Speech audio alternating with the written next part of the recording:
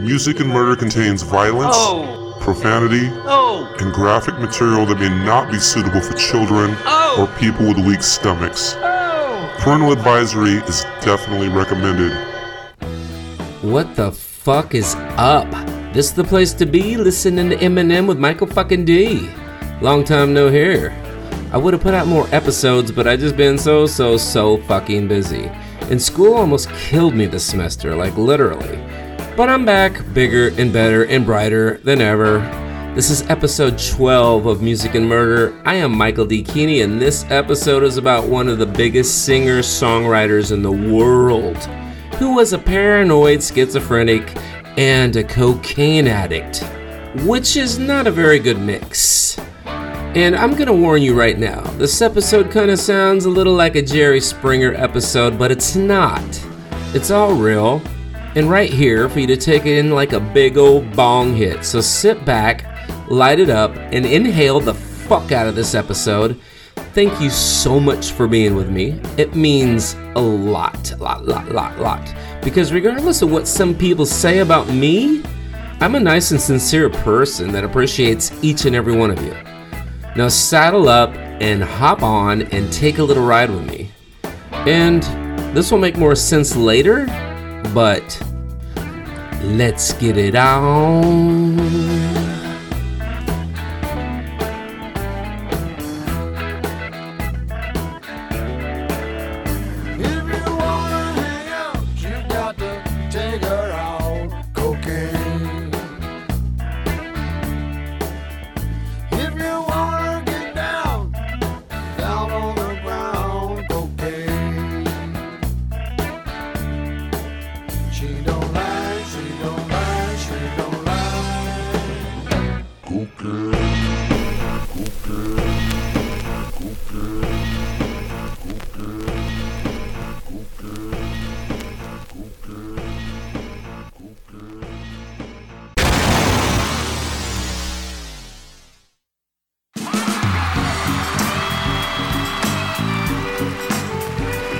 Marvin Gaye was a superstar, a Motown legend.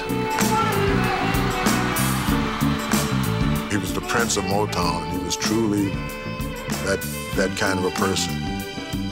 He had that kind of charisma where the ladies just loved him. But the smooth exterior and golden voice hid another very different Marvin Gaye. Paranoid, suicidal, addicted to cocaine. When he was good, he was really, really good, and when he was bad, he just wanted to get the hell out of the way.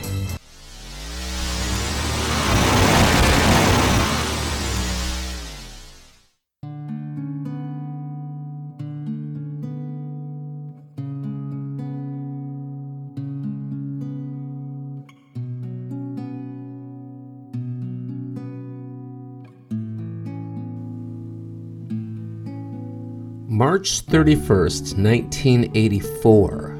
After a long, grueling year, touring all around the world, the legendary singer Marvin Gaye shows up at the house that he bought his mother and father in Los Angeles, California. The city of angels, sorry. It's easy to misconstrue what that city is more about these days. Nothing against Los Angeles, of course, but it can be a scary place in many different ways. But one thing for sure, Los Angeles is where you can find anything and everything you could ever want or need. It is the Mecca of America, in my opinion. Now, for those of you who are familiar with Los Angeles, The house that Marvin purchased for his parents in, I think it was 1975, was at 2101 South Gramercy Place, 90018, which is the Hancock Park district of Los Angeles.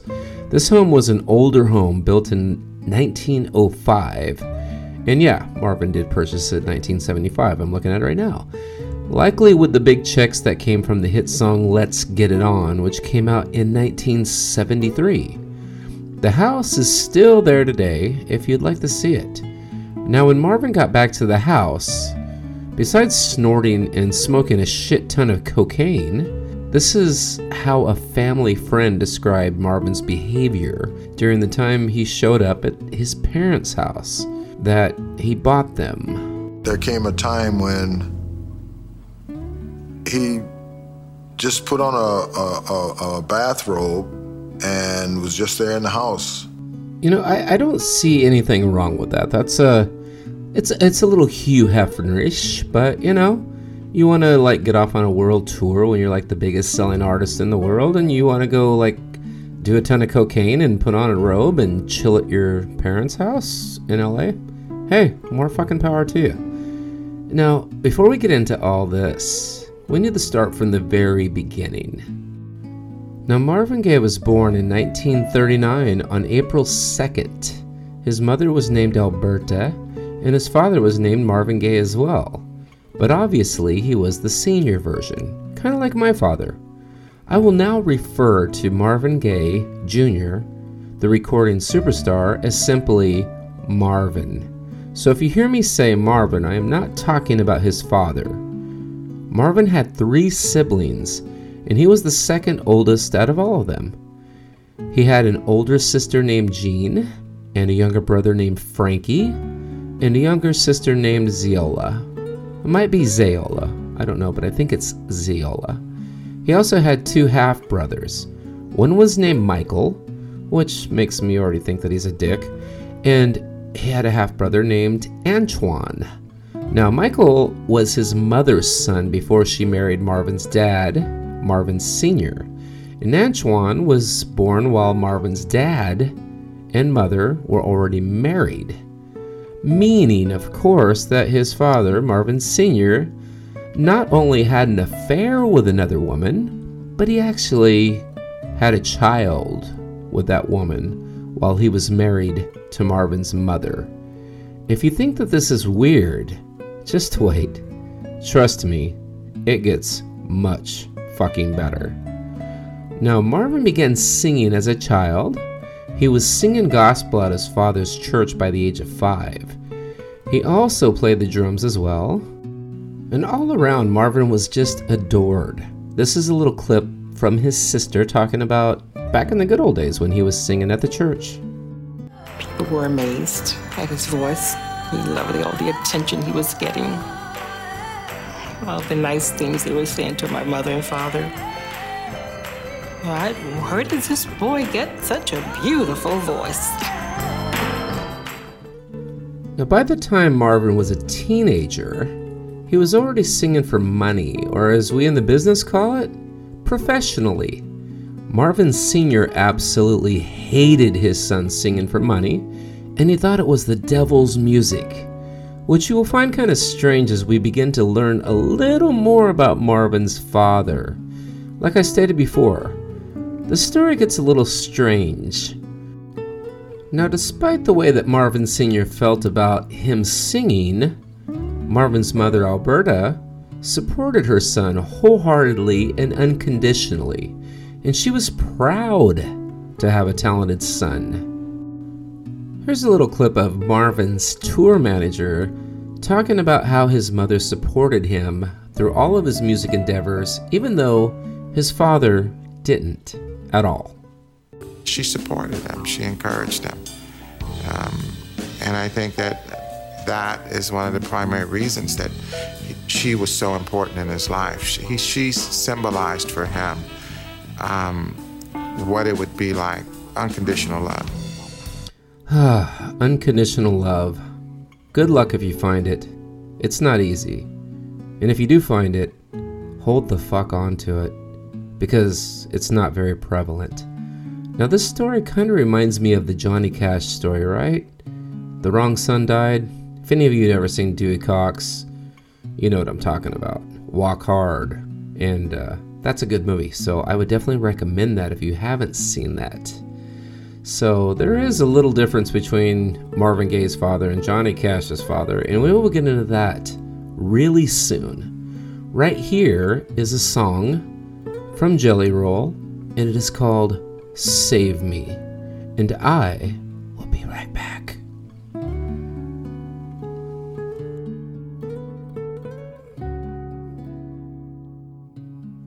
One, two, three.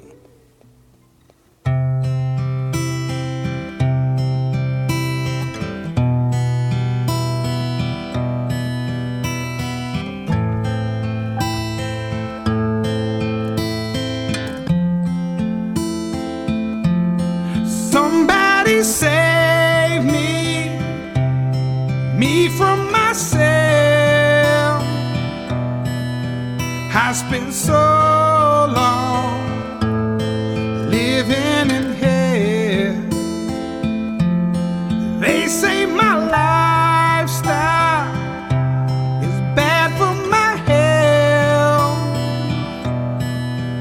It's the only thing that seems to help.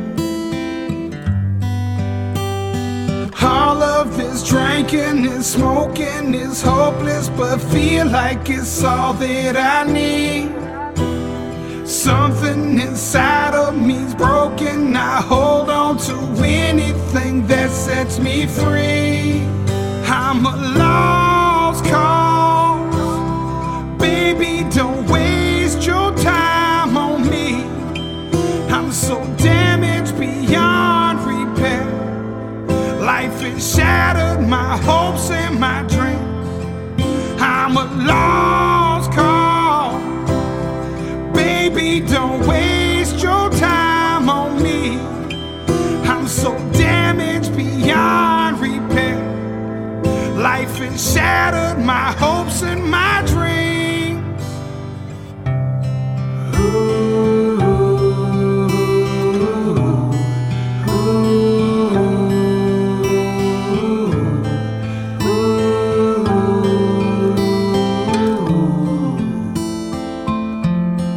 What if the night sky was missing the moon? There were no shooting stars to use wishing on you. And all of my sorrows, I just washed them down. It's the only peace I've ever found. All of this drinking and smoking is hopeless, but feel like it's all that I need. Something inside of me's broken. I hold on to anything that sets me free. I'm a lost cause. Baby, don't waste your time on me. I'm so damaged beyond repair. Life has shattered my hopes and my dreams. I'm a lost cause. Baby, don't waste your time on me. I'm so damaged beyond repair. Life has shattered my hopes and my dreams.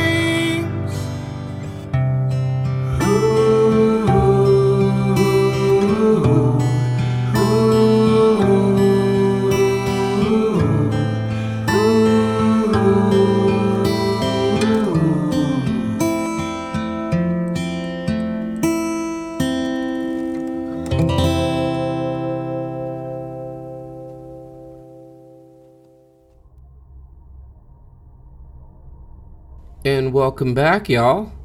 And before I forget, there will be a special after episode discussion with someone in the music industry that I think you're going to find at least a little bit interesting. He's like met every rock star in the world and worked with them, so I think you might want to stick around and hear some good stories while we discuss this episode.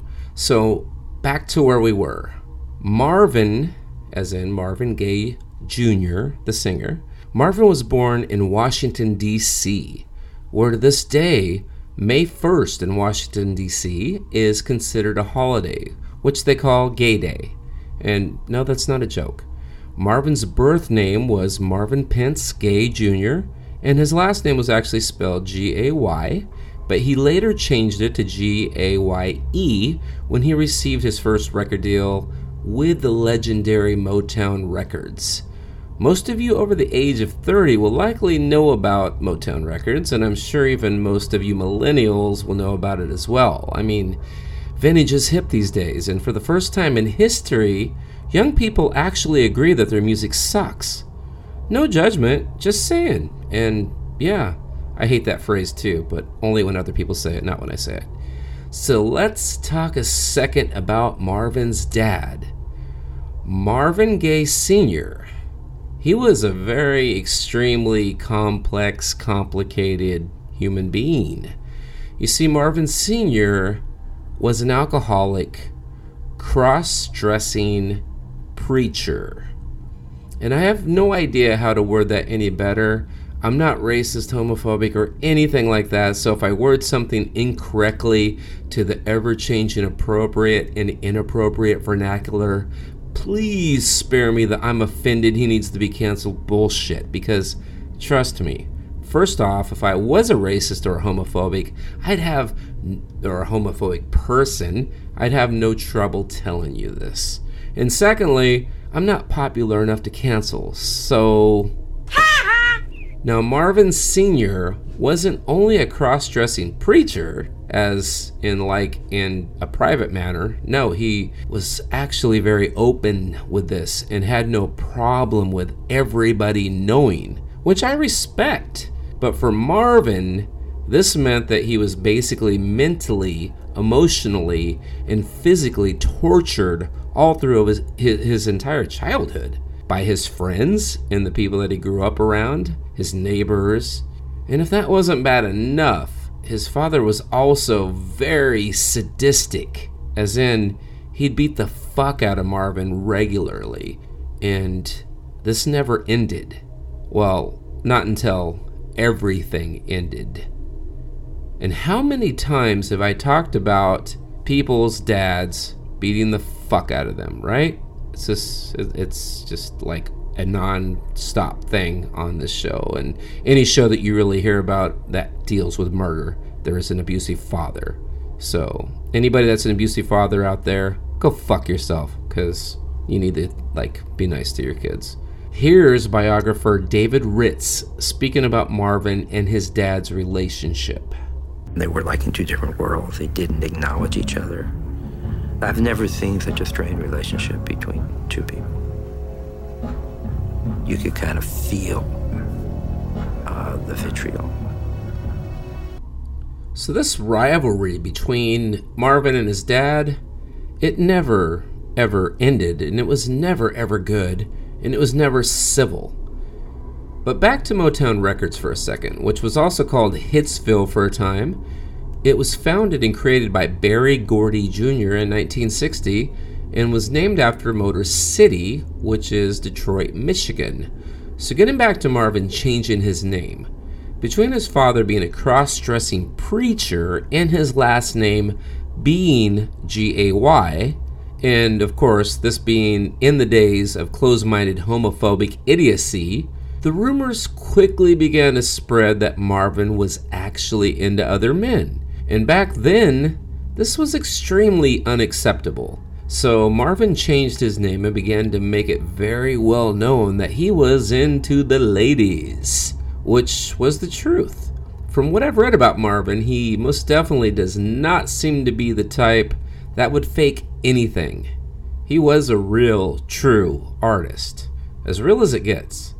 Marvin would later get married twice, but both marriages ended in divorce. His first wife was named Anna Ruby Gordy, who was actually the sister of the aforementioned owner of Motown Records, Berry Gordy Jr. So Marvin not only got married, he married into Motown royalty. In fact, she was the first person to sign Marvin under her own record label, which was called Anna Records. Very original, right? I'm going to start a record label called Michael Records. Marvin and Anna met in 1959, and Marvin was in a band called Harvey and the New Moon Glows. Stupidest fucking name of a band I've ever heard. If you like it, sorry. We'll just have to agree to disagree. She stole him, dated him, fell in love with him, married him in 1963, and divorced him in 1977. Probably because he was at one time a new moon glow. I don't know. It's a horrible fucking name. I can't. And as soon as they divorced, Marvin then married a 17-year-old. Yes, you're right.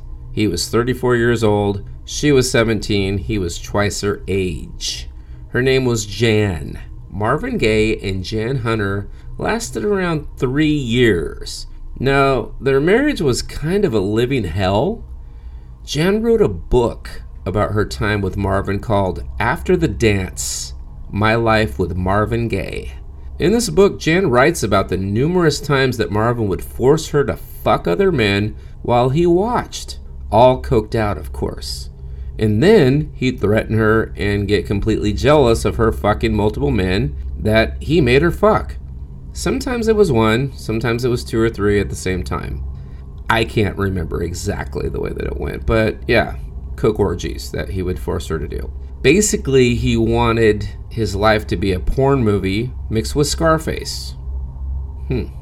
Marvin didn't want the marriage to end. It was Jan who left him, and probably for good reasons. And this, through an already extremely fragile and addicted Marvin, put him into a whirlwind of cocaine, and more cocaine. If you've seen Dewey Cox, like I was talking about earlier, cocaine. He did 2 lines before he did 2 lines, and then he did 2 more. Wrote a song about it. Want to hear it? Here it go.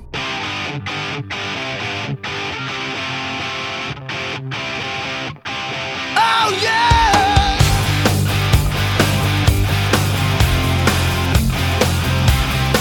You wanna find it? Come on, yeah! I'm on a plane with cocaine, and yes, I'm all lit up again. Got for love and touch on. Your mama said back the lines to see on. And yes, I'm all lit up again on the couch in my bed. And yes, I'm all lit up again flying. I love the cocaine, I love the cocaine.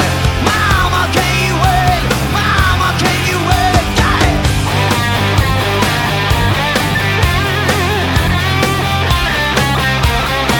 I'm on a chain and right on.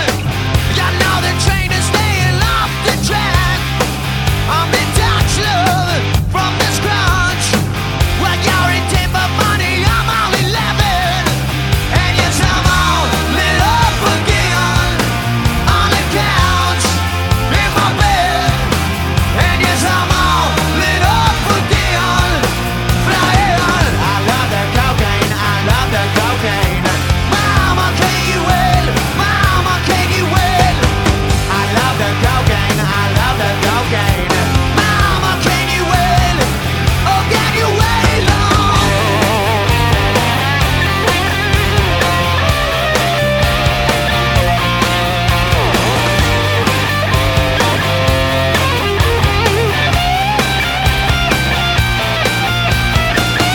Crack the door for the curious girl, 'cause she's waiting, she's been waiting. A chopper line for the fiending man, 'cause he wants one. You know you got to. Can you feel it? Can you feel it tonight? Are you high alone? Tell me, are you fucking high? In the moment you are just so right. You're right, love. I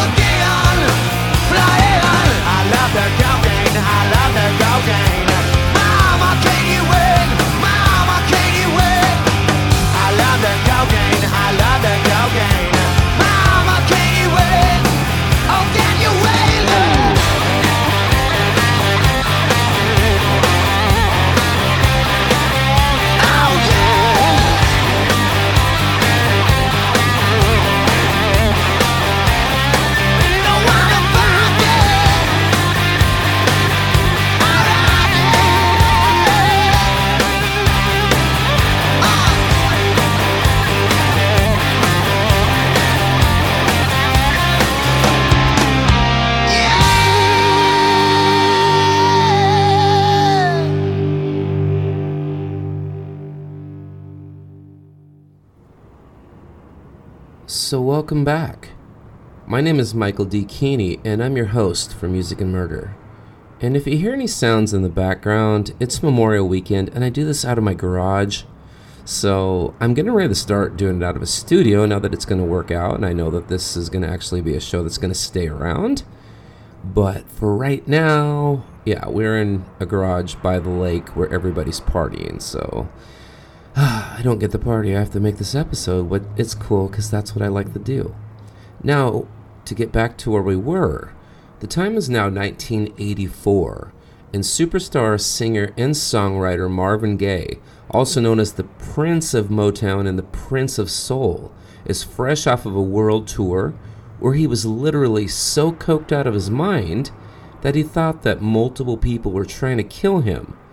Now, I say that cautiously because maybe there were multiple people trying to kill him. Who the fuck knows? We don't know. But everybody around him seemed to think that he was so coked out of his mind that people wanted to kill him, and there was really nobody wanted to kill him. And he had plenty of security. This is what we in the criminology field call drug-induced psychosis. People from my hometown of Fresno used to call it seeing shadow people. And you know what? It is possible that there really are shadow people all around us, but perhaps you need to snort an 8-ball of coke or smoke a teener of crystal to see them. I mean, it's not much different than entering the other realms of other worlds by means of peyote mushrooms or other natural drugs, right? This shit's been going on for thousands of years, so maybe there is something there. Who knows? With that said, Marvin Gaye was experiencing drug-induced psychosis from cocaine use. And Marvin actually kept his brother, Frankie, around as a decoy because Frankie looked a lot like Marvin. So in Marvin's mind, anyone that would want to kill him would totally mistakenly kill his brother instead. I mean, family is important, right? So keep them close, especially if they look like you and everybody wants to kill you.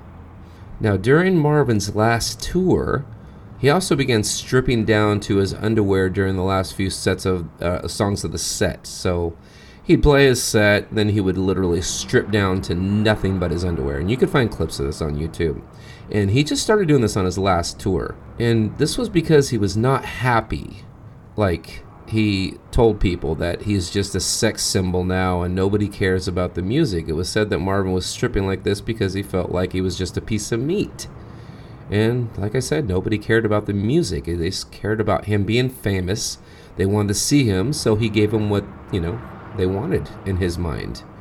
Now, I theorize that he was also stripping down to his underwear because it was just part of his coked out and odd irrational behavior. It was part of the drug psychosis. Because he was allegedly he was more heavily into drugs during this last tour than he'd ever been in his entire life. So I think it kind of had something to do with that. For those of you that have seen the movie New Jack City, I started having flashes of Pookie stripping down in the trap house before G Money was able to tell that he was smoking crack. Remember that part? Scotty, come and save me, I'm gonna die. White lips, pulling his clothes off because he was high as fuck. Yeah, so it could have been something like that. Now, I don't know, I wasn't there, but that's just what I'm theorizing. So Marvin is back at the LA house that he bought his mother and father, and let me reiterate, the father that used to beat Marvin, the alcoholic father that Marvin had been abused by his entire childhood, as he watched this man also abuse his mother as well. Now here's a clip of Marvin's sister Jean and his sister-in-law Irene and his tour manager all talking about how Marvin always ended up getting the worst of all the family beatings. We were punished, and Marvin received more punishment than the rest of us because he was a maverick. I always called him that. Even as a child, he did things differently. Marvin would test Father. Frankie would tell me Marvin would test Father a lot. The power struggle that they had actually was, in many ways, a way that Marvin sought approval and acceptance from his dad. Now, this feud between Marvin and his dad could very well be the exact reason why Marvin chose to go back there and stay his last days on Earth. I mean, he was rich, famous, and basically worshipped by millions and millions of people. So why not get a hotel room at the Four Seasons? Hell, why not rent the entire Four Seasons hotel? Maybe there was a method to this madness. Maybe this coked out, paranoid, delusional songwriter wasn't as crazy as everyone perceived that he was. Perhaps he was just ready to call it quits on his own terms after tying up some loose ends. We will get into that really soon, but we have to remember that Marvin at this time is likely beginning to experience flashbacks, being that he was in his mid-40s. Now there's something about the mid-40s that makes us all recall everything that has ever happened to us. And most of us begin to drink or use more drugs as a result. I'm sure that you could probably think of some people in their mid-40s that are using a lot of drugs and more alcohol than they ever have. This flashback that Marvin was likely experiencing stemmed from his childhood, of course, and the trauma brought on by his dad's abuse and flamboyant lifestyle. Now here's that same author I played earlier reiterating what Marvin was likely focusing on during these flashbacks. The image of his dad as a preacher, this powerful, cross-dressing, church front preacher who would come home and wear his wife's clothes. The shame that imposed upon Marvin. Now please remember that this isn't a bashing about his dad being a cross-dresser. I have no problem with that. I don't think anybody has a problem with that these days. That was a different time. It was a different place. It was a different era. Fuck, it was a different world back then. So it traumatized him. He had talked about it many times and fought with his dad over it many times.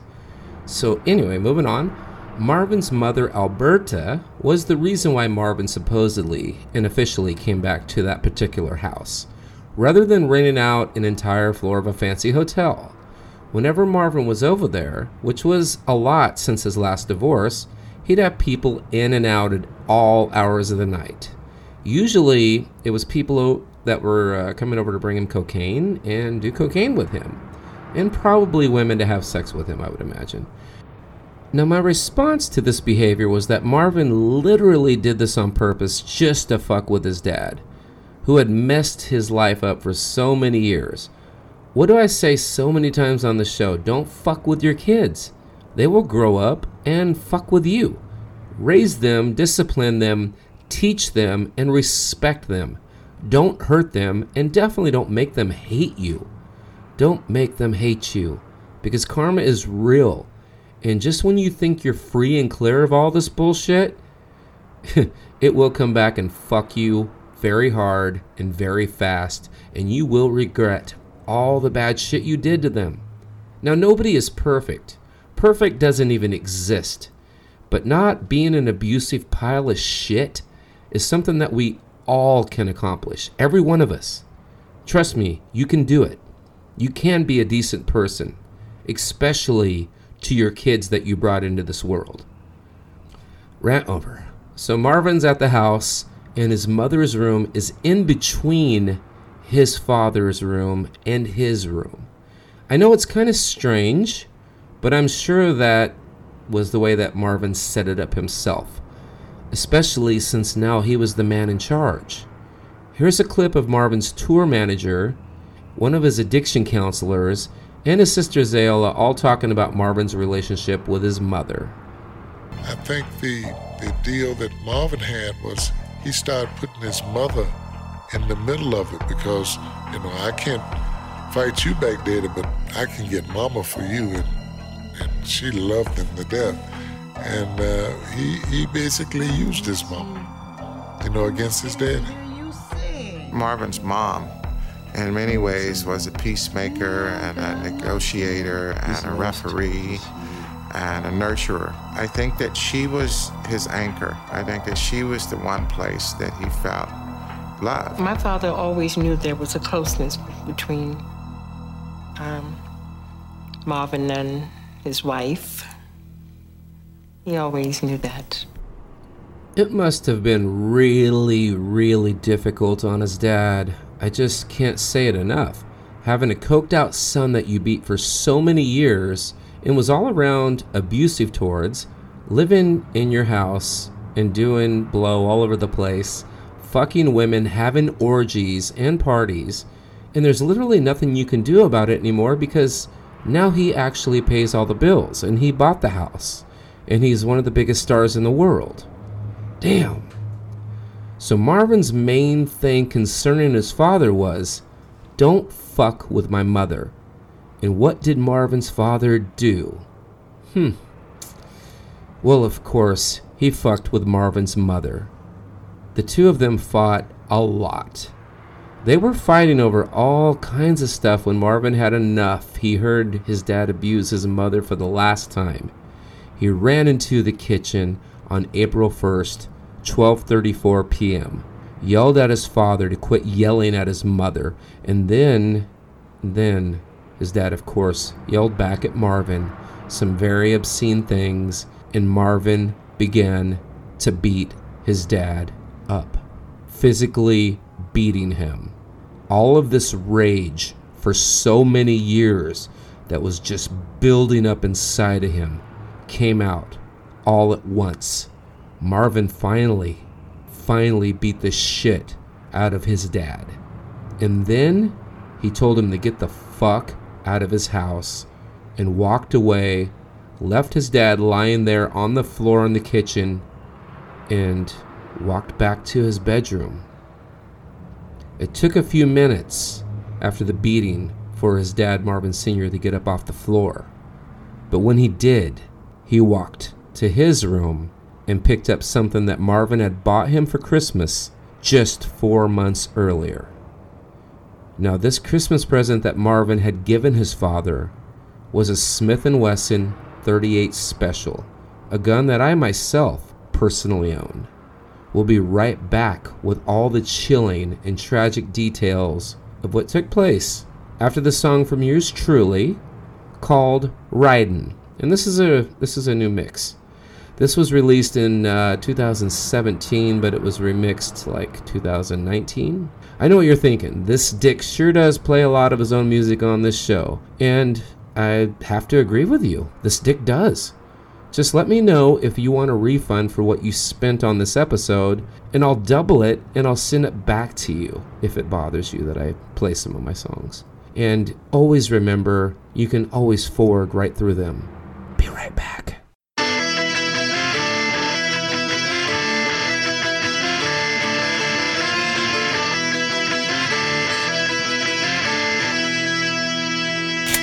We gon' ride in the town, and we gonna party and get down, and you're gonna love me when we're through, 'cause we gon' ride in, me and you. Yep.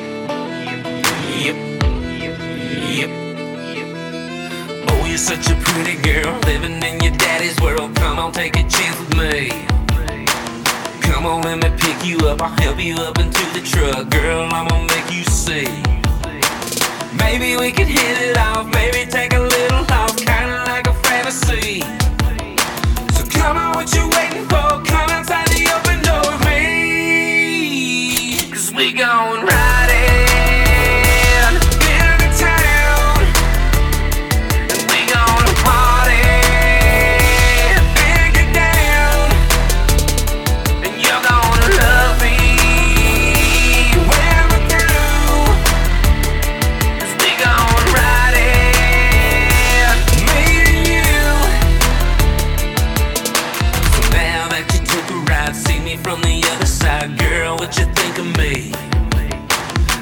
How I lay it down, beat it up and smack it round. Told you I would make you see.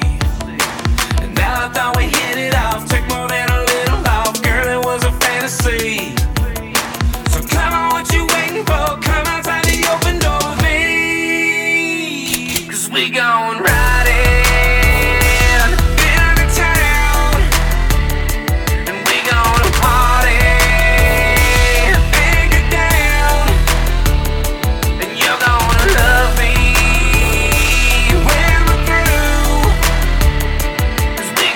Ride it.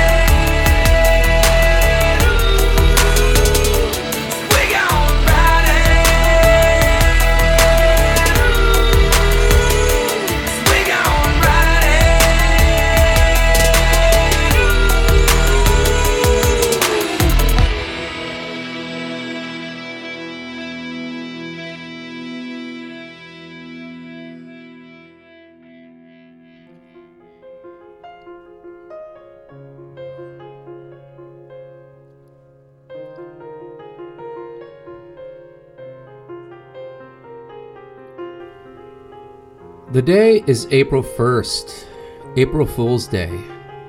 The year is 1984, just like the Van Halen record that has Hot for Teacher on it. The place is Los Angeles, California. The time of the day is 12:38 p.m. Marvin had just beaten up his dad, Marvin Sr., in the kitchen after his mom and his dad were fighting over tax documents and insurance documents. And then Marvin's father, Marvin Sr., got up, went to his room, and retrieved his latest Christmas present that his son Marvin had bought him just 4 months prior. It was a Smith & Wesson .38 special. Marvin Sr. then proceeds to walk to Marvin Jr.'s room, and he opens the door. Marvin is laying on the bed. Marvin sees the gun in his dad's hand, and he began yelling at his dad to do it. Do it. Do it. Just do it. And his dad? Well, his dad did it. He rose the barrel of the gun, and he pointed it at his own son, his son who was literally one of the biggest superstars in the entire world at the time, his son who had bought the house that he lived in, and his son who literally purchased the gun that he had in his hand. He rose the barrel of that gun, pointed it at his son, Marvin Gaye, and he pulled the trigger. Marvin Sr. shot Marvin in the heart, and then proceeded to pull the trigger again and shot him once more in the shoulder, and then walked out of the room with a smoking gun in his hand. As he was walking out, Marvin's mother and his brother Frankie, you remember the one Marvin kept around when he was on tour as a decoy, came running into the room. Marvin Gaye died in his brother Frankie's arms. But before he died, Marvin told his brother, with his dying breath, these words. He whispered, "I got what I wanted. I couldn't do it myself, so I had him do it. It's good. I ran my race, and there's no more left in me." In the words of Marvin Gaye's sister Jean, she stated, and I quote, "Marvin accomplished the 3 things he wanted most. He put himself out of his misery, and he brought relief to his mother by getting her abusive husband out of her life. And he punished his father by making certain that the rest of his life would be hell. My brother knew exactly what he was doing." End quote. So I ask you, my listeners, do you still think Marvin Gaye was a coked out crazy person? We'll never know. Nobody will ever know. But it does let you know that maybe, quite possibly, being a huge mega superstar isn't as glamorous as it seems. Marvin Gaye was shot at 12:38 p.m. in his bedroom, and he was officially pronounced dead at California Hospital Medical Center at 1:01 p.m., 43 minutes later. The coroner said that Marvin most definitely died as a result of the first shot that entered his heart.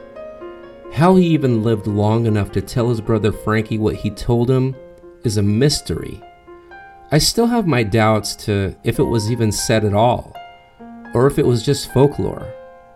For shooting his own son in the house that his own son bought him with a gun that he bought him, Marvin Sr. was initially charged with first-degree murder, but the charges were later reduced to voluntary manslaughter after he was diagnosed with a brain tumor, even though the DA had Arnold Schwarzenegger testify that it's not a tumor. It's not a tumor at all. Marvin Gaye Sr. was given a 6-year suspended sentence and probation for killing his own son in cold blood. He finally died in a nursing home in 1998. The fact that he never had to go to jail really bothers me, you know? Pretty fucked up. In my opinion, Marvin Gaye Sr. should have died in prison. His father did, in a way, always threaten to do this as they were growing up, all 4 of his kids, and not in a joking way.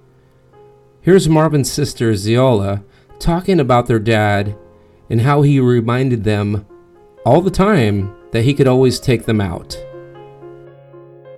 My father has always taught us, even from children, that we don't talk back, number one, and we certainly don't act as though we want to do any harm, number 2. And he's always said if we did anything, to raise our voices at him in that manner or to strike, that he brought us in this world, he can take us out. He should tell us that we were little kids. I really wonder if Frankie telling the police that Marvin said the things that he allegedly said when he was dying had anything to do with trying to keep his father out of prison. I mean, it is kind of hard to convict a man who allegedly, air quote, made you kill him, right? Marvin did accomplish everything any musician could ever hope and dream for. And his life was literally a complete living hell. He was never happy, nor was he ever proud of himself, nor did he ever find true love that lasted. One thing for sure though, Marvin Gaye left us all with some very amazing music that will last forever and ever. When people ask me what makes a good songwriter, I always say suffering, unhappiness, addiction, a complete lack of self-worth. You know, the type of shit that you don't get from a fucking idiotic songwriting class, or a workshop, or any of the stupid shit that predators in the music business try to sell you. And on that happy note, this wraps up episode 12 of Music and Murder.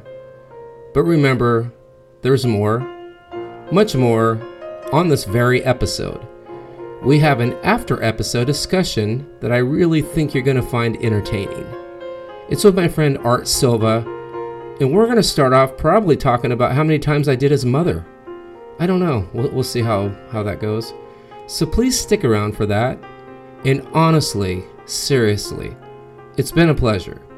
And if you can, and if you care, please follow me on IG at music_murder_podcast. Again, sorry, that was music_murder_podcast.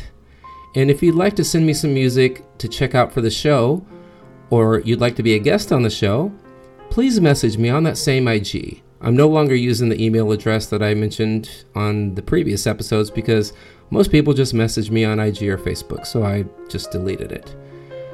I'm going to leave you with a Marvin Gaye song, and sincerely, thank you. Thank you for spending this time with me. It means a lot. Episode 11 had 52,266 downloads when I last checked, which was yesterday, and I'm just overwhelmed, and I appreciate it. And thank you all for making that happen. It means more to me than you will ever know. I don't care about ever making a dime off this podcast. I don't care if people think I'm a dick. But I do care that I'm actually not wasting my time to where nobody listens. So thank you for that. Till next time, take care of yourself, love yourself, cut anyone and everyone that's toxic completely out of your life, and smile. It looks good on you. And always, always remember, just because you're paranoid, it does not mean that they're not out to get you. Because they are. They are definitely always out to get you. And sometimes, it may even be your own father.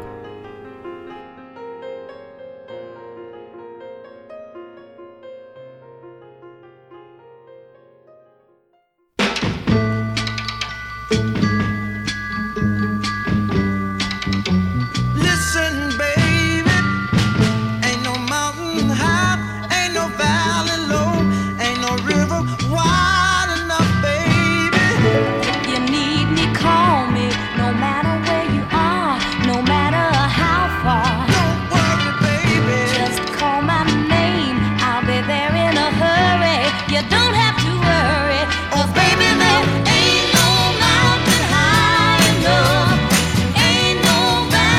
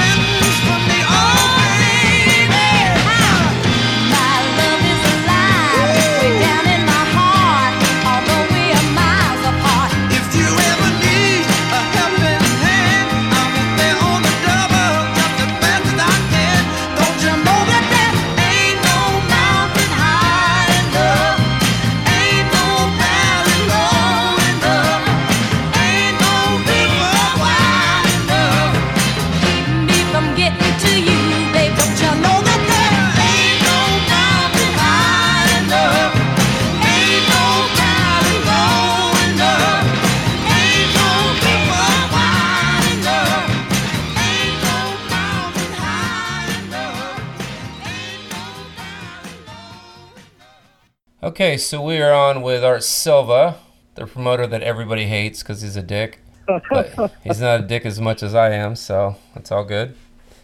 So when the fuck did you move to Toll House? I can't be a dick if I try. What's that? What? Oh, you can be a dick. Come on.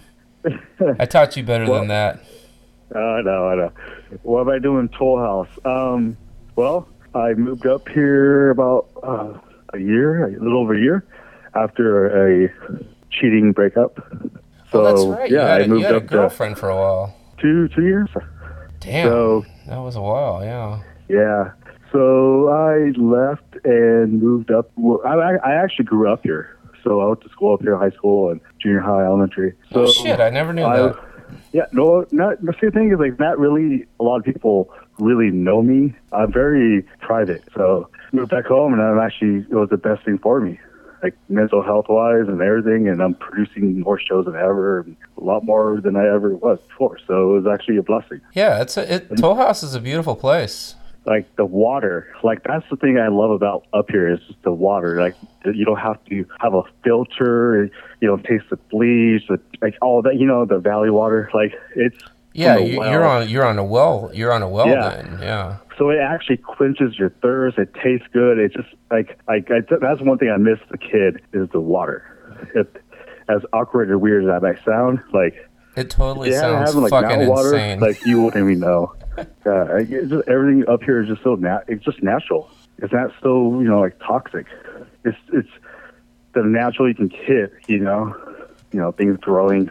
Let's start off with who you are. Tell the listeners kind of like who you are, and I will lead into that. So who you are to me is I remember doing sound for all these different bands at Big Game, and you were the kid that was always there fucking learning the business and messing with Numbskull and learning a lot of things from them and stuff like that. And by the way, I like that you're on here now because I always tell people, I've done sound for Avenged Sevenfold, My Chemical Romance, all these fucking bands, and it's like, I think people are usually thinking I'm fucking lying.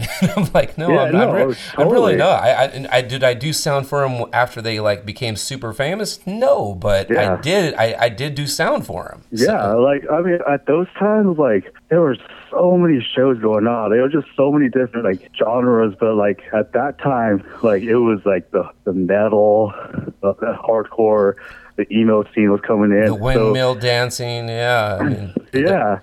Like when your name comes up when like the conversation, I was like, dude, Mike, like that guy used to do sound for me, like at Big Game and the pizza place.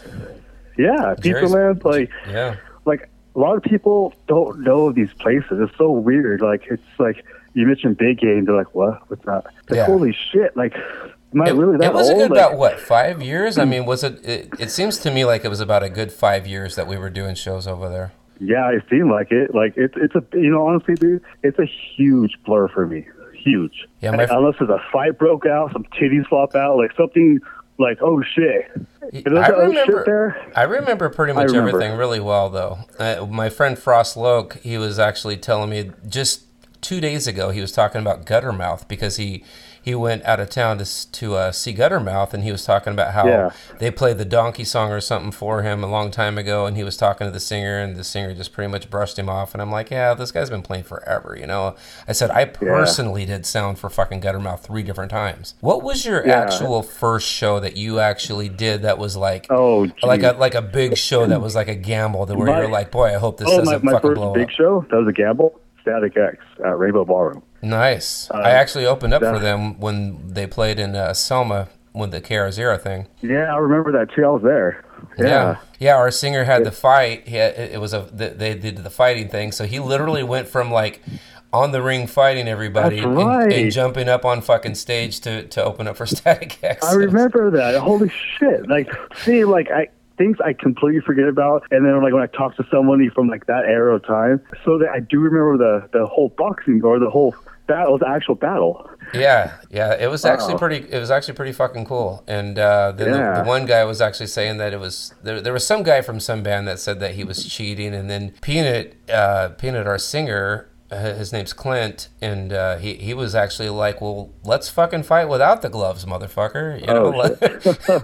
So I mean, it turned into a little bit of a heated battle back then, and yeah, I haven't seen Clint in a long time. I hope he's doing good, but it seemed like a golden era. Like, it was just like, man, if you weren't there, it's even hard to explain how much alive and supportive everyone like at the time was. And there wasn't a lot of shootings and shit. I mean, like, it was actually... it was none of that shit. Like, there was a couple fights that broke out, but nothing big. It was really a really family setting. Like, all the genres got along. It was, everybody came out to everything, and you know, I'm actually like really like happy that I was actually part of the whole early 2000s. Me too. Me too. I mean, my legacy might only be Fresno. Yours is a little more spread out than mine, and you got to meet a lot of fucking people and hang out with a lot of, you know, big people. I never did that, but you know, being in 6 Ounce Gloves for a couple of years, that was pretty cool. I got to do sound for all these different bands. I got to open up for all kinds of people, and you know, I even got to meet Gavin from Bush thanks to you. That was 2012. It was. Right? It was. I think it was 2012. I think it was. In fact, I think it was June of 2012 because that was when I had my broken leg. I remember that. It was off the Cedar tour. We got them off the Cedar tour. I'm a huge fan of Bush, if anybody like gives a fuck, but like that's one of my favorite bands in the entire world, and I just love Gavin, and I've seen him multiple times, and it seems like every time I've seen him, it's been stadiums, you know, it's been fucking like, you know, he's got 15,000 people They just get lucky, you know, like I wouldn't say lucky, but like they just line all those good tours. They fit on a lot of bills. So they're never going to fade away. They're just always going to be there. So no, Gavin's worth so much goddamn money. I mean, I'm sure that just from marrying Gwen Stefani, he's probably got $100 million. He just loves to play. So as far as the Marvin Gaye thing, as much as you know about music, and you know, we'll get into talking about some people too. But I mean, when I first called you about this and stuff like that, you know, I'm sure that you probably thought the same thing that I thought when I heard about the case. I'm like, okay, Marvin Gaye, this isn't nothing I want to fucking do. I want to do something modern. I want to have clips. I want to have 911 calls. I want to have all this shit. And it's like, okay, this is back in 1984. But then I started seeing cross-dressing preacher dad that beat him and shit like that. And he's the one that shot him with a gun that Marvin bought him and stuff like that. I mean, did you trip out on it as much as I did? Or was you just kind of like, I tripped out of just how fucked up his dad was. I knew like he shot his son, but I didn't know the whole cross-dressing. So I was like, that kind of was like, what? And very flamboyant. It wasn't like he just did it. Like he fucking was like in a neighborhood. So you're talking about a black man, and I mean, I talk about these type of things very, very, especially now that I got so many listeners on this show. Like, I mean, it's hard. I don't even know if black's the right word to call an African-American or whatever, because I hear that's not the right term. I already know these days, you know. Yeah, it's so hard to keep up. But either way, he was a black man back in the 40s and 50s, and he was a preacher. He was an alcoholic. And he literally dressed up like a woman all the time. So my first thought is, what church would have a preacher let them do all this stuff? You know, it's kind of crazy. It sounds like almost like a cult-like thing, you know, like.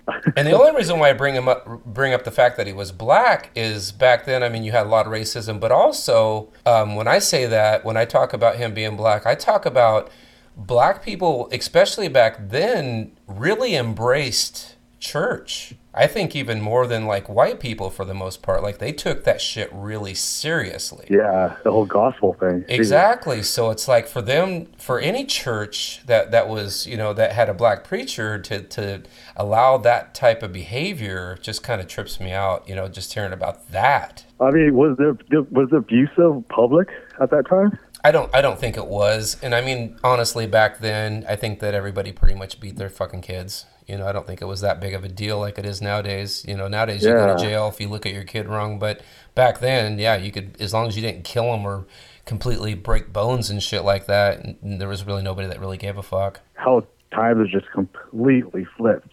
Oh yeah, it like I said in the episode, like literally it was a different time, it was a different era, and then I said it was a different fucking world. It literally was a different world back then.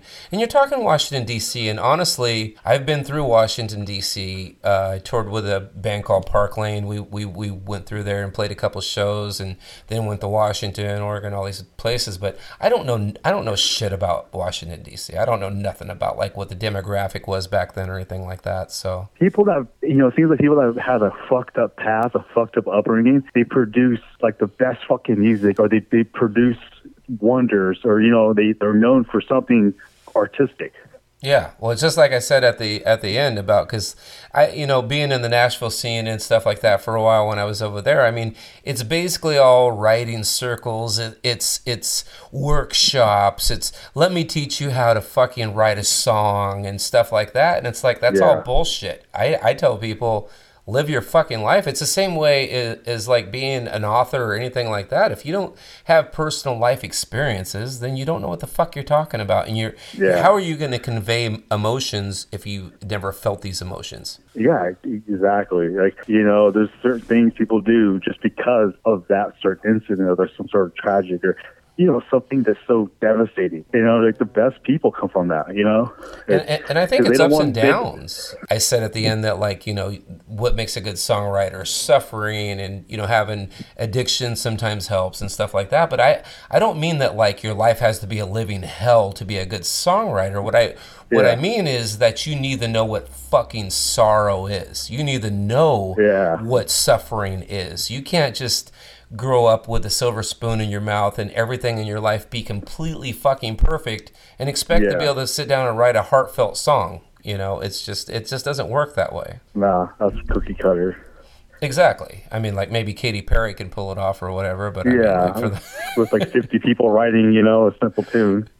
Yeah, I remember seeing a Beyonce song one time that literally had fucking 9 co-writers, and I think there was only about 10 words in the song. So I'm like, okay, so everybody just put in a word? Well, in Nashville nowadays, like, a lot of the singers, like, say you write a song and Luke Bryan or somebody does it, Jason Aldean or Eric Church or one of the bigs, they will basically change 2 fucking words in that song just to be able to say that they co-wrote it. It's like, it's such a fucking joke these days. It's like, unless you have the real deal. And there are some real deals out there that are singers, songwriters, and they just write their own fucking songs, and they sing their songs, like Cody Jinks, and they're I can go on and on with some real people, but for the most part, it's all fucking smoke and mirrors. It's like, okay, let's get this guy up there, and now Luke Combs came out, and he's actually giving the songwriters, more credit and stuff like that, and there's some good things too, good. But for the most part, it's like, people just hide the songwriters and they're forgotten, and it's really fucked up because the songs are very important. Yeah, a lot of people don't realize, like, some of those pop bands, like, it's a business. Like, they are there to put out music that's very, very catchy. They know how to make those catchy, tunes and those hooks, and they know how to get the whole appealing of their looks and everything. It's in the merch. From the way they dress, to everything. It's everything. Like, the way they look, the way they sound, like, it's the money goes to here to get them going. And they have control groups. They have control groups that listen to stuff, and it is just literally 100% a business. Which means what isn't it? If it's a business, it's there has to be a happy medium. I get that the music has to be a music business, but when you take it only as a business, that takes all the fucking artistry out of it. It totally does, 100%. I mean, not all music out there is like that. There's actually legit artists, like, struggling, writing, producing, and putting out their own music on their own way. And well, look at Chris Stapleton. I mean, I know I'm talking more about country because, obviously I'm doing more country these days, but I'm just saying that, like, it took Chris Stapleton forever because he was a little overweight and he wanted to do things old school. He wanted to record live. He wanted to bring back that fucking vibe, that Waylon vibe, that Hank vibe, and none of the record labels are like that. They're like, no, you need to sound like Florida Georgia Line, and we need to auto-tune you, and you need to lose 20 pounds. It's like, no, he waited until he could do it on his own, and then everybody just said, where the fuck has this guy been? Well, this guy has been singing for Still Driver for about fucking 15 years now, and he's been writing songs for everybody else because nobody wanted to take a chance for him because he wasn't just like everybody else. A lot of these groups, bands, artists are getting known by the road. Like, they're producing, catchy TikTok things or YouTube. Like they're producing themselves, and they're actually selling tickets. They're actually getting on tour. Like, the whole label is not really needed these days. It has been years. So it's hard for a band to get into a stadium level by themselves, but can they play a place that holds a couple thousand people? For the most part, yes. And does it happen with people making it on their own? Fuck yeah, it does. It does. I mean, look at what's the guy's name that did a thrift shop? I can't even tell you right now. Oh God, I can't believe I can't remember his name. But supposedly he did everything without a record label. But I guarantee that he had a shit ton of money behind him from somebody. Oh yeah, money does help. So I mean, you have to, if you have a good song. Like, I mean, I think I've written a lot of good songs. I've had, there's a couple that I've had over 1 million streams in 1 year on and stuff like that. But I don't have the money to shoot a good video. I don't have the money to get it to the right people to actually just promote it. So money is very important. People want to see a good video. They want to hear a good production. Right now, just to record a good song with a decent producer that's going to actually give you FM quality sound, you're talking $6,000-$7,000 a song. Yeah, it actually what it boils down to is it's not what you know, it's who you know. It does help. It does help. But even these guys, when you know them, if somebody says like, "Oh, my cousin is this or that," and you should talk to him, the first thing he's going to say is, "Okay, write me a check for $20,000." Yeah, and it goes back to what I was saying. The business, like it's a circle. It's the stations. You pay them to be on billboards. It's a crazy game. And it's like we talk about the 1% that run everything, but also there's a 1% that run the music. It's like you don't know how many people that I've talked to that I tell them about how FM radio works and stuff like that, and they're like, "No way, you have to pay them to be on the radio?" And I'm like, they don't give a fuck who you are. They don't give a fuck what your name is. They're going to sell the same amount of advertising, the same amount of listeners. So if you have somebody like Luke Bryan or Jason Aldean or something that releases a new song, and then you got somebody like me that releases a good song, and I say, "Here, I'm going to give you $300,000 to play mine," which one are you going to play? They're in it for the fucking money. So it's like, I don't care who the fuck you are paying if you're going to be on FM radio. And then I bring up things like Aaron Lewis. I bring up people like that have this crazy cult following, but he's not on FM radio because he's not going to pay that kind of money. You don't hear Garth Brooks on new country radio because he doesn't fucking pay the money. It's like these guys, if they don't have to pay $300,000 or $400,000 because everybody's going to listen to his stuff anyway by other means, why would they pay that kind of money? Yeah, being a band like Garth, he's established. He's but he's not on. The only time a country station is going to play him is literally if it's a classic country station, and I'm talking FM radio. I'm not talking like Pandora or anything like that. Or if they're bringing him into town for a concert. Yeah. Other than that, you are going to hear a whole bunch of fucking one-hit wonder dudes that are just coming out that finally found some money to put behind them, and that's just the way it is, and it's sad. But FM radio is really getting on its way out. I mean, CDs are already fucking dust. I still have some CDs that I sell. To see that, but I mean, they're. Do you collect CDs? I actually like CDs because I like WAV files and I like the way that CDs sound, and I always have CDs at my shows, and when I run out, I will pick up a couple hundred more because a lot of people will still pay $20 for a CD. Usually at one of my shows, if I play a winery or something like that where nobody knows who I am, I'll sell a couple. But if I play like, a town or something where people actually know who the fuck I am, I'll probably sell 10, 15 CDs, and it's definitely gas money and it definitely helps, but I mean, like, it's not like it used to be. I mean, the Paper Doll CD, which you actually did the promotion for you actually did you did the show for that. That to this day has sold over 10,000 copies of that CD, and I'm proud of that. I have a few too. I have a few of those copies. Yeah, it's crazy. Yeah. I got 2,000 at a time, and I've had to go back and get them 5 times. I've ordered 2,000, and it just keeps selling, and I don't know why.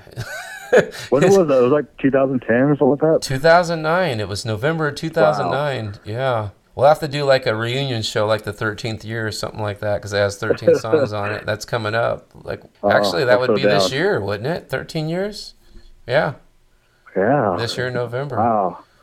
So let's talk. Okay, so one of my favorite guitarists in the world is somebody that you know, John Five. Yeah. How many times have you got to hang out with that guy? Oh, geez. I mean, I've known him since the 2008, 2009, something like that. Yeah, you watched him grow. You watched him grow for sure. I mean, I think the first time, maybe it was 2010. We did Rob Zombie at the Crust Theater. Yeah. Was that 2008? Was that long ago? It was either maybe 2010.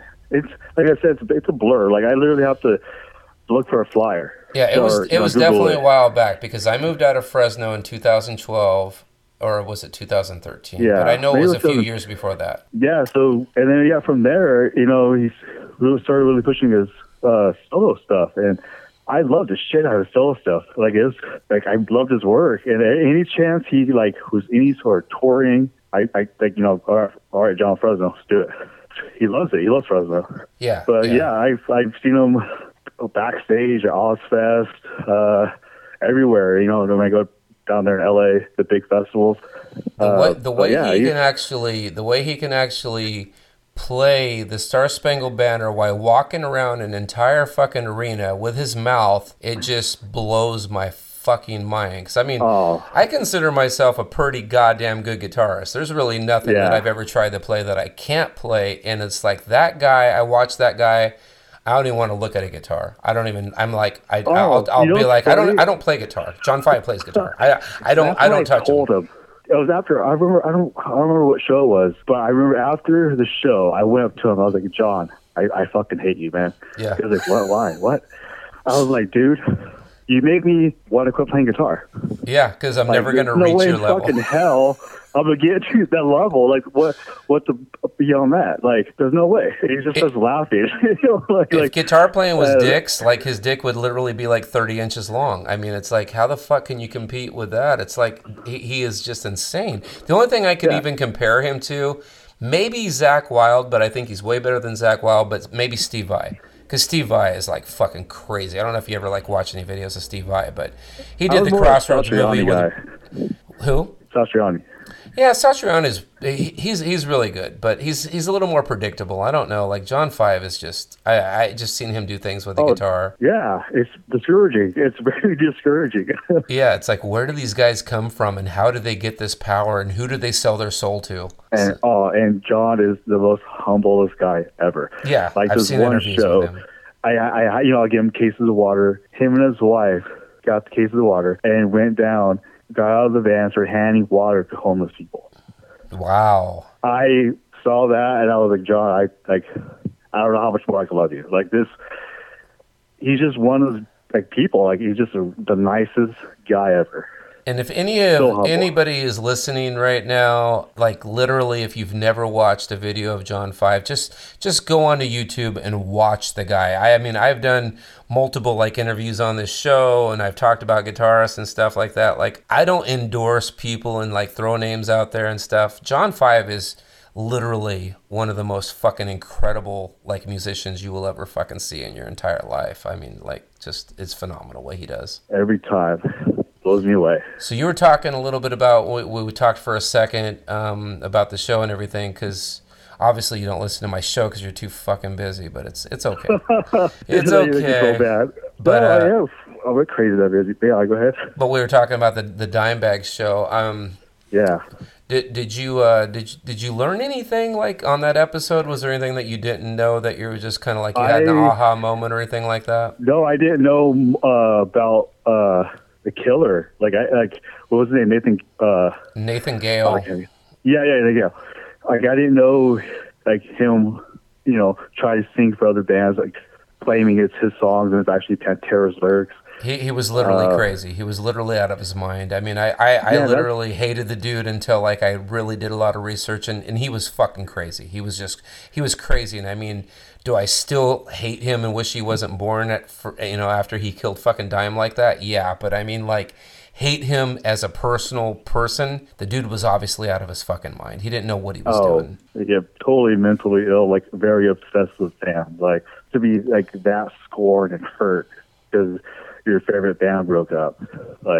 Yeah, and to blame it on him, I mean, it's like, why did you blame it on him? They had a disagreement. It wasn't like he got caught fucking doing something and the band kicked him out. It's like they had a disagreement, and just like I said in the thing, I'm like, facts are hard to come by, you know, with what happened between them and Phil, and I am not gonna get in the middle of that and have a bunch of Pantera fans telling me, shut the fuck up, you don't know what you're talking about. I just said, I don't know. I just know that they were unhappy and they left the band. Oh, did you get just some hate from that? No. I definitely tried to cover my ass on that. Because their fans are crazy diehards. Totally. So, and I'm a Pantera fan just as much as anybody else. I know how to play every motherfucking Pantera song on guitar that there is. So it's like, but I mean, would I even try to, like, what would be the right word? Like, would I try to even, like, come up with, like, theories or something on that? No, I would just say, look, I don't fucking know. I don't know why they left the band. I just know that they left the band and they weren't happy. And that's obviously a fact because they wouldn't have left if they were happy. Yeah. Well, I mean, when a band usually breaks up, it's usually just some sort of unhappiness, you know? You don't leave a band all happy. Yeah. This band's great. I think I'm just going to quit. If it's that bad, you're like, fuck the guys and I'm this fucking happy, you know? And bands are hard. It's hard to be in a fucking band. I've been in a million of them and like that's the reason why I'll never be in a band again. And I really can honestly say that I hire people to, if I open up for a national act, which is about as big as I get these days, I open up for a few people in the last few years and that's it. And what I'll do is I will hire people that will play my songs, you know, and that's really, I've been in too many bands where I've put everything into it, from gas money to recording money to spending fucking hours to have one person fuck everything up. Fuck that. I am just over that. And I mean, you know, I'm older now. I mean, fuck, I'm not going to say my age, but I've been there and I've done that, and I like being a solo artist a lot better. It's definitely a lot more freedom and a lot less fighting, and a lot less fucking stress. But I mean, is it easier as a writer? Like, you know, because I mean, writing with other people, you come up bouncing ideas back and forth, and writing quicker. Is it easier for you as a solo artist? Yeah, I've always pretty much been like, every band that I've been in, I've pretty much been the complete 100% songwriter anyway, except for 6 Ounce Gloves. I didn't write one single fucking note in 6 Ounce Gloves. Yeah. I just joined the band and took over, and as far as like the guitar parts, and I mean, James was there, but I just kind of like tried to throw some lead and stuff in there and like, just kind of spruce it up a little bit, but I didn't write one single word. Because I mean, they were already established, but every other band that I was in, I can't say I wrote every word or anything, but I definitely like wrote pretty much all the music to everything and stuff like that. And for me, I like to write stuff that like I've lived. I like to write stuff that I know about. So it's easier to just, not have anybody else with me to do that. It's a very intimate process for me to write music. I like to do it by myself. The hard part is basically promoting by yourself and recording by yourself and paying for everything all by yourself is a fucking nightmare. Like, it's like you want some backup. It's like doing everything alone, taking on the world alone with it. It's hard. And I mean, over here where I live now, or in Fresno or anything like that, I mean, I'll pull as many people easily as any local bands. So it's like it's nice that I could do that alone, but at the same time it is very, very taxing on you. That's what I do miss is having that camaraderie. I miss having somebody have my back, miss having somebody to share the stage with and stuff like that. That is stuff that I do miss, definitely. Still that. Speaking of, are you still playing? Or do you still have like Leather Serpent going or anything like that? Yeah. I actually have a couple fun bands, and then I used to play a lot in Jello. That's right. You were playing with Green Jello. For all of you that don't know who Green Jello is, it's little pig, let me in, not by the hair of my chinny chin chin. That was my least favorite songs to play. they do have some better songs, yes. Oh no, they have. Oh, those other songs are sure. That one's just the most catchiest known one, but I mean, the video was just incredible. repetitive, better, like heavier songs like I used to like playing. But yeah, those are good fun times. And the shows are just fucking great. I mean, like I got to open up for them. I think 2 different times with you that you had me open up a couple times. Of course, we had like 5 openers, but I mean, like no, I opened up twice. I'm pretty sure. I don't know. Like I mean, that band's played Fresno quite a times. A lot of times. I would say at least 10. Yeah, at least. Are they still playing? 2008. Yeah. I mean, it's grown a lot bigger for sure. But yeah, it's very, very active. Like doing TV shows and mainly they're focusing on this crazy ass like that. You know, if you know Green Jello, back in the day, they had like this wild like shows, like crazy puppet shows. So now they're it's kind of like Guar or something, but not just so fucking like violent. Yeah, it was more comical. Like, really, are they really doing that? But yeah, it was. You know, Guar was actually like really, really good friends with Bill, the singer, and they kind of fit the bill. Yeah. But yeah, it's wild. Like just being in that realm for like all those years, like touring, like getting that a taste of like what would a rock star quote would be going down where like Maynard lives and stuff like that. And in Arizona. Yeah. My best friend Kev, like he's seen Tool like almost 100 times now, and he went down there and got a bottle. He got a case of wine from Maynard. I actually have a bottle here. Yeah. Some people don't really realize like Maynard and Danny Carey were in Green Jello at one time. I didn't know that. You didn't know that? No, really? Like, I really didn't know the that. The Three Little Pigs song, the chorus, the very high pitch. That's Maynard. No and that shit. drummer, and the drummer of that album is Danny Carey. Wow. Yeah, Tool pretty much started in the Green Jello loft. Maynard and actually lived with Bill, the singer.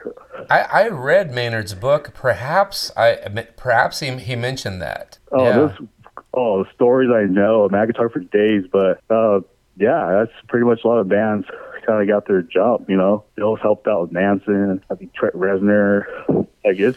And this is Music and Murder, so when you say Manson, make sure that you say Marilyn Manson and not Charles Manson. Oh, yeah, you can get mixed up, yeah. I think pretty much half of my crowd is like diehard true crime fans, and the other half are like musicians, so I try to like bring them both together. They don't probably realize where he got the name from, you know? And I finally got it to where I could actually, I paid the fee to be able to fucking play whatever I want, so that's the reason why like now, and like the first few episodes you just listen to me just play like local bands that aren't signed and stuff like that, but now I can play whatever the fuck I want, so it's like I like to do that. That's the reason why I started off with Twist from Korn, because I just love that little song. It's a nice little intro. It's a great opening. It is a great opening. It's like I love when I've seen Korn now, I think fucking 15 times. So it's like they used to always open up with that song before they even did like Blind, and then they kind of backed away from doing that. I don't know why, but I love that song. That's like one of my favorite little 40-second songs from them. It's fucking amazing. And you just kept playing it.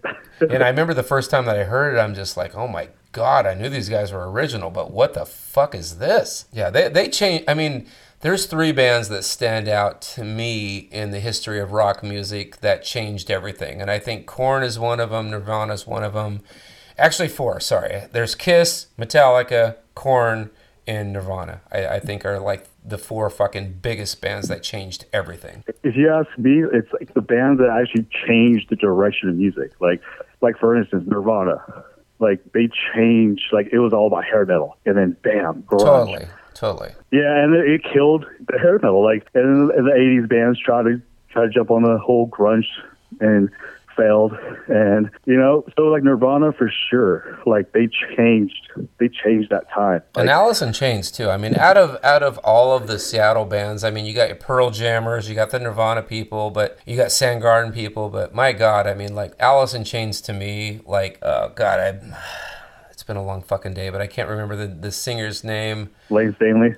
Yeah, I was trying to think of his last name. I remembered his first name, but I was just like, when he died, that was just fucking horrifying, because I just loved his voice. Oh, anything he had done, like Mass Season, for like that album alone. Like, yeah. Yeah, just in his writing, everything, just so fucking incredible. My favorite. What's your favorite Alice in Chains song? Like of all time, if you had to pick one. I would have to go with Don't Follow. That's a good one. My favorite one is sad and depressing. It's very rare, but I don't think anybody else would ever say this. But We Die Young, the very first song on Facelift. It's just I just fucking love that song. That first opening riff. So powerful. Just fucking so drives hard. me crazy. It's like Love, Hate, Love. Yeah, that's a great. His vocals on that, so his vocals alone, it's like holy shit, like it's hard to pick a fucking your favorite song about him. And he really was a singer. I mean, I love what Kurt Cobain did and stuff like that, but Kurt Cobain to me wasn't a singer. He definitely had a good, unique voice, and you could feel his emotions through his voice, and I love that. Definitely. So I'm not taking nothing away from Kurt Cobain. I'm just saying, but I could see. I could see Lance like actually fucking like, doing like opera and shit like that too. Like he was just a great fucking singer with an incredible range. Yeah, I mean, Kurt Cobain, you gotta think like his sloppy ass guitar playing. You can't mimic that. Like he's known for that. Like, I mean, yeah, his words and all that too. But like, just like you hear Alice in Chains, you hear Lane's voice, you automatically boom. You just know.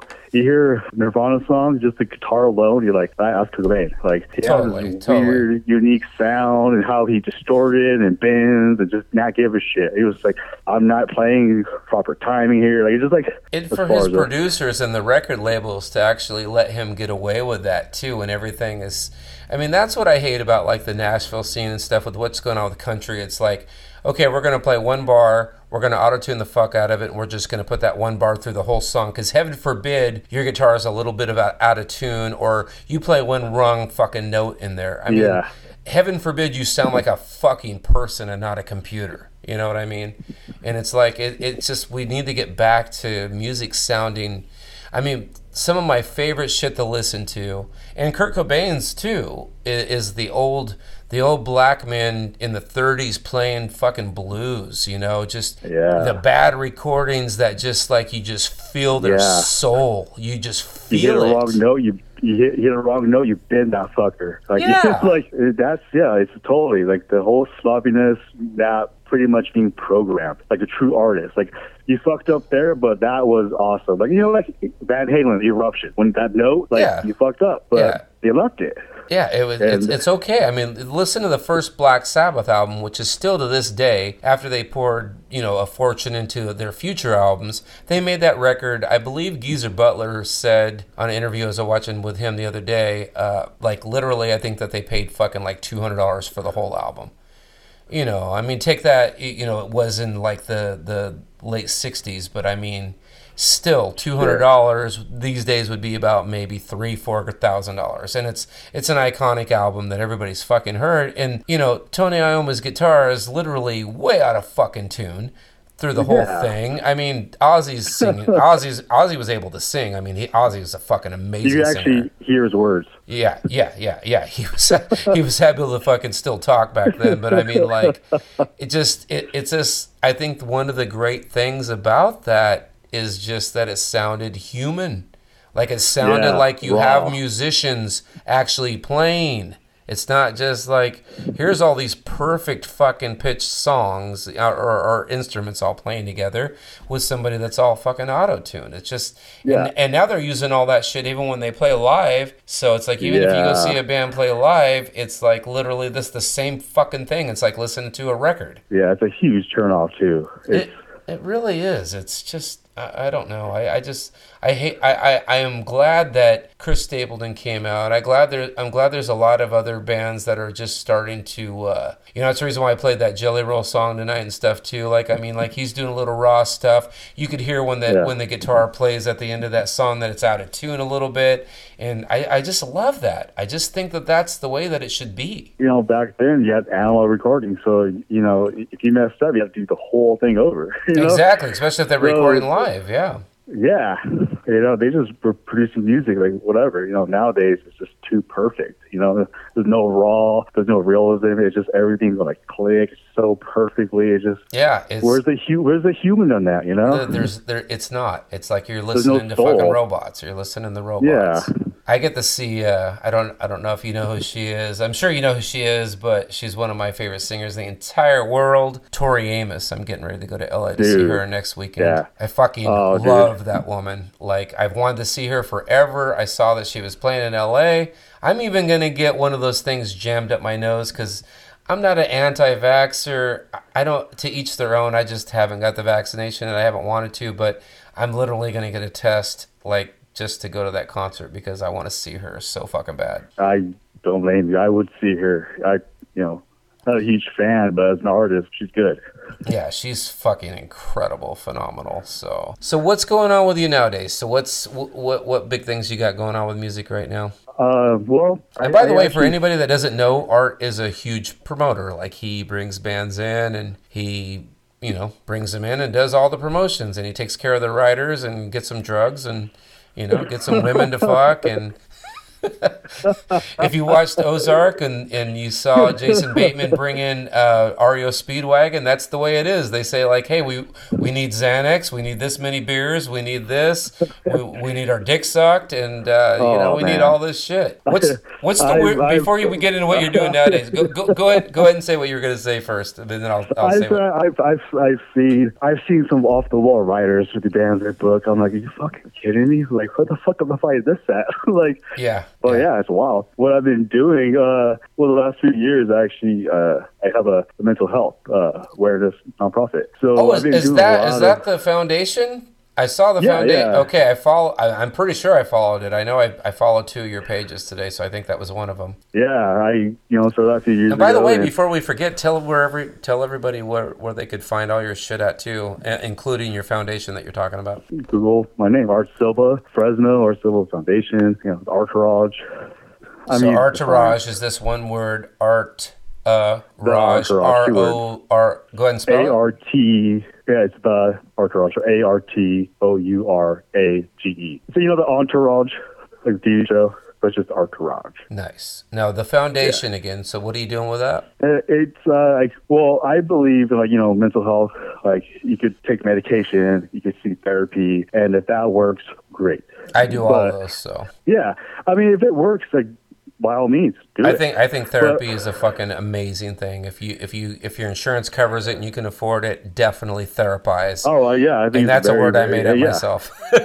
Yeah, and like myself, that never really worked for me. I've never really spoke about things, and like I said before, I'm a very private person. Right. So I just never really talked about things. So I believed in like other outputs of, getting things out, if it's writing or drawing or painting or guitar or going to shows. Yeah, outlets. So even going to the gym. An outlet. And that worked for me. Like me producing shows all these years, it's like producing a home. Because I started going to shows as a young youngster. Oh, yeah. I remember meeting you when you were like, what, 17? I think younger than that, man. But we don't need to go there. We don't need to read that. What? I'm dating myself because I think I was about 30 years old when I met you when you were like fucking 17. So I'm like... Yeah, well, it was a long time ago. Definitely. But I was such a disturbed child, and I was really fucked up. And going to shows really gave me that feeling like home, like coming from a broken home. So... me putting on shows, that like makes me feel like I'm doing the same thing like for other people. Yeah. And when I do these shows, I see these people like, holy shit, I know why you're here. It's like your favorite band or gathering of, mental health. Like the reason why, giving a reason people to get together and talk about it. And my whole goal is to produce cheap or the goal really was free shows. Music should be free. It's a therapeutic. If it's helping me, it's worked for me, and I believe giving outputs of like, hey, you need help, I buy a bunch of gifts for kids, like music, guitars, or giving free tickets to shows or anything. I feel I could do anything I can with my name. That's what I've been doing. Yeah, I've never been so blessed in my whole entire life.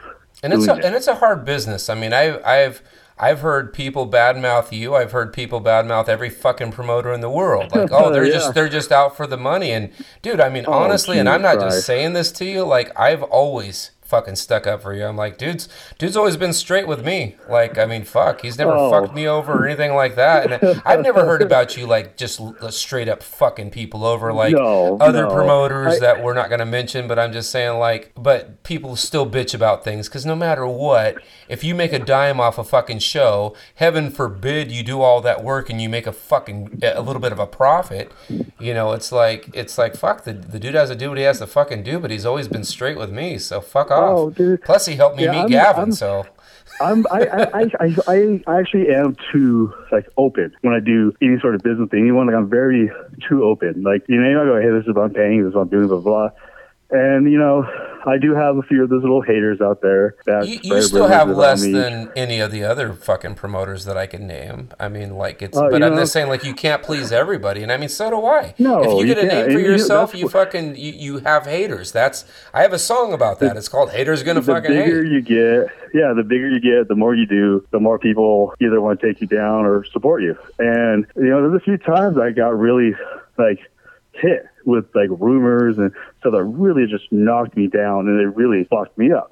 And you know, and then it's what you're saying is like you can't please everyone. And like as soon as that really sunk in, I stopped giving a fuck what people thought about me or what the hearsay. It's like if you really know me, like you would know that's bullshit. Yeah. I still don't on this show. On this show, I still have no idea how I have 5 stars. And there's probably people listening right now. They're like, "Oh, I'll go fix that."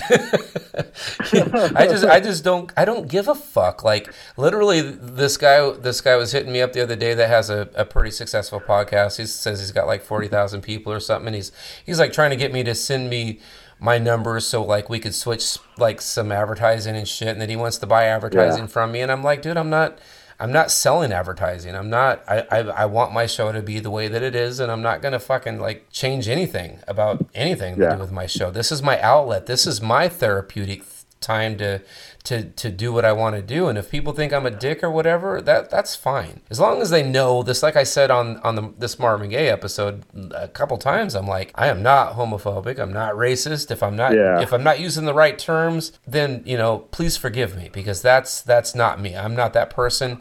But if you knew me, you would know that I would say that wholeheartedly if I was. I'd be like, you know, I don't like this certain type of person or whatever. Like I'm fucking, you know, so against that shit. It's easy to pick apart someone that has, you know, a name, and totally, and you don't even have to know them. You just know of them. It's usually jealousy too. You know, it's just Oh, dude, jealousy is probably the number one thing. But as soon as I realized, you know, the hearsay, whatever, and when I realized, you know what, I can't make everybody happy. If I do a show, someone might complain about this or that, or I might not get any complaints, but someone's going to complain about something, the time it started, you know, anything, the drink prices. They could just like sometimes out of my control, whatever. But and they don't realize all the stuff that goes on with doing a show. No one does. The security, the fucking planning, the writers. You know, you got a national act coming in that's going to bring in a few thousand people. There's a lot of shit that comes along with that. So if you get 20 fucking minutes and you got to start 4 hours before them, that's the way that it's gonna fucking be. Yeah, I mean, like you don't, like, people don't realize how much time, money goes into a single event, just one event, where I'm actually producing 4, 5, 6 at a time. And right.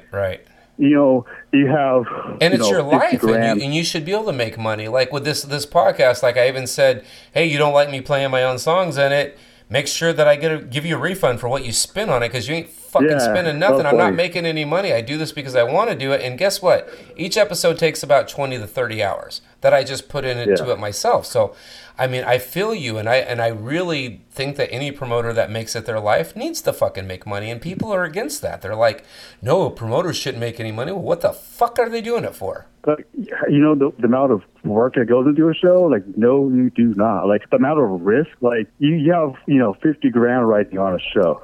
Like, would you risk that? Like not you personally, but like, you could have a band get sick. You could have to return all the tickets.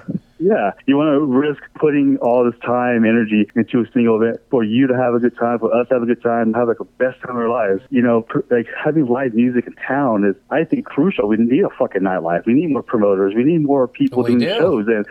And I mentioned that on the Dimebag Darrell thing. I'm like, this is Mayor Douche Flute, and he's trying to destroy fucking, our jobs. It's like it's going to be all Katy Perry's and Luke Bryan's before long, because there's not going to be any mid-sized fucking venues. Those venues closing left and right, especially during COVID. Totally.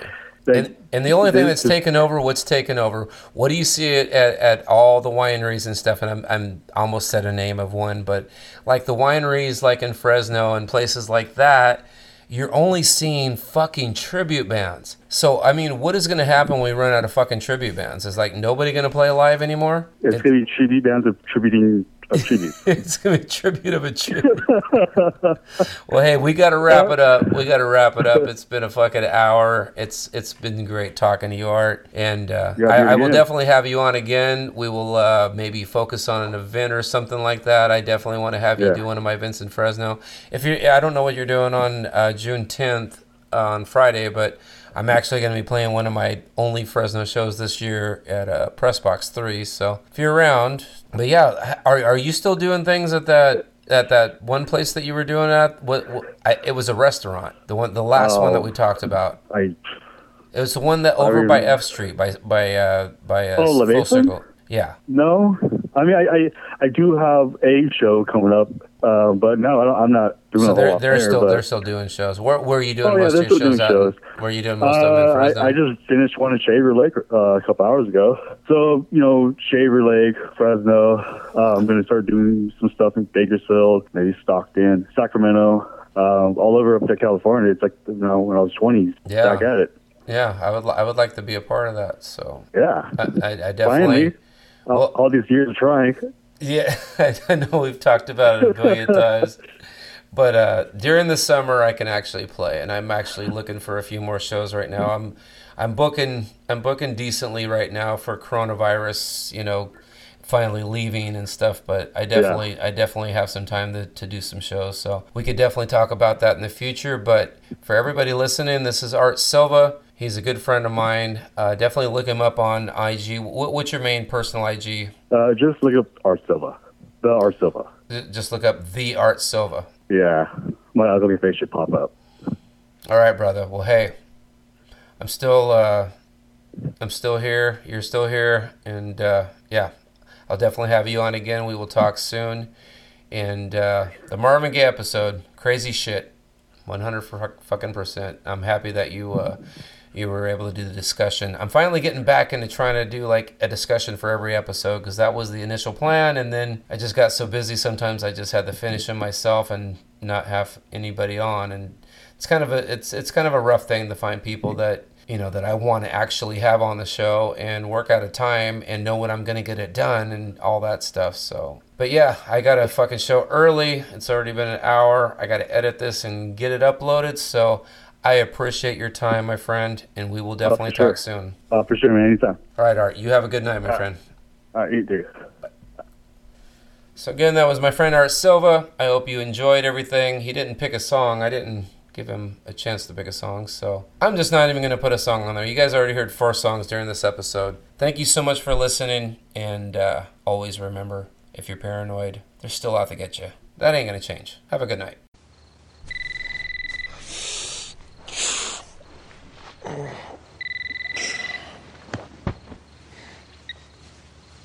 Hello. Hey, man. What? You up? No. Wake up. I need to talk to you. I think your house is haunted. Hey, come on. It's 2:30 in the morning. I can't sleep in here, man. I'm scared. Look, there's nothing to be scared of. It's a new house. There's a lot of creaks and moans and groans in it. Put on. You got your TV on? Well, yeah, I fell asleep with it on. Turn on channel 42. 42? Look at them buns. Well, that is a set of buns. And down. And down. And what's she doing exercising at 2:30 in the morning?